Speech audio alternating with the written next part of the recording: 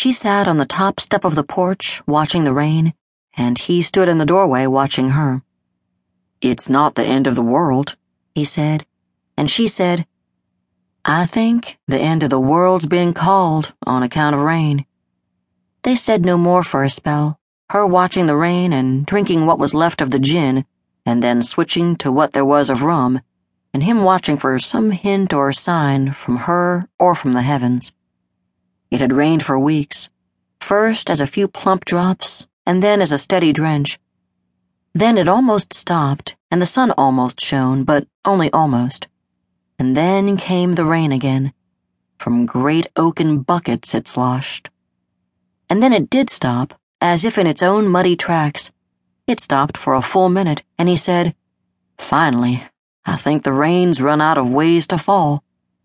She said, "Just wait, you," and watched with a kind of wearied bemusement as it rained a hail of bullets across the land. She might have been using her drink stir as a baton to conduct all this doom. This lasted all of one day and the night that followed. Not that day had one dim bulb on night these days. Then it was one endless drop. It spanned town blocks and country miles and days of the week. The rain became time, place, law, religion, and the arts.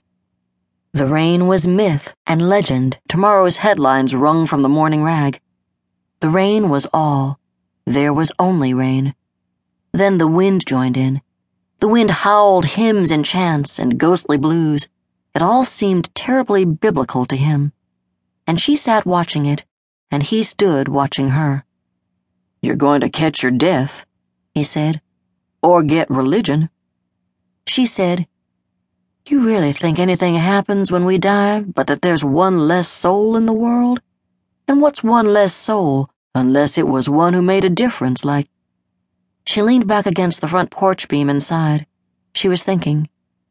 She said, "Well, I guess there must have been one or two in there somewhere who made a difference." She looked for something, some new bottle to slug.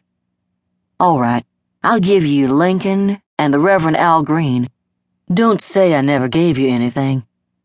"Soul," he said. "You said one less soul, not one less person. There's hope for you yet, Mrs. Flood." But still there was no hint or sign that he could see, except that the rum was gone and it was whiskey now. Sour mash, and the lightest rain yet, too soft to even call it a falling. A veil upon the land. But rain is rain, and so the land sank further into itself. The land swallowed, deep, and the river body rose. The river bank swelled, and the river god crept closer. He sat beside her on the top step of the porch. She had a fresh whiskey. She had bare feet and toenails painted blue, the shade of dark in the usual way. He ran a finger along the barbed wire-shaped scar on her left knee, the scar the color of midnight against her skin the color of dusk. It was her lucky scar, she said. She'd gotten it falling from the sky during a dream. He said that didn't sound very lucky, and she said there were all kinds of luck. She said you could hang from luck, you could drown in it. Anyway, it happened, she said. Or anyway, that's the story she told him that night. The night they met, on the bluff in Memphis. 3 days later, they were married. 3 years next month, he thought now. River God willing and the world don't end. "This is a soggy river town," she said. "Most river towns are," he said, "if it's any kind of river at all." This seemed to cheer her some, for him to be the bearer of such news. She wagged her drink stir at him. It was a wand now. She sipped the whiskey. She poured him a glass and leaned in. She knocked him a kiss. He ran his fingers some more along that barbed wire scar, and then considered her legs at great length. He admired their shape and sheen in the blue dark.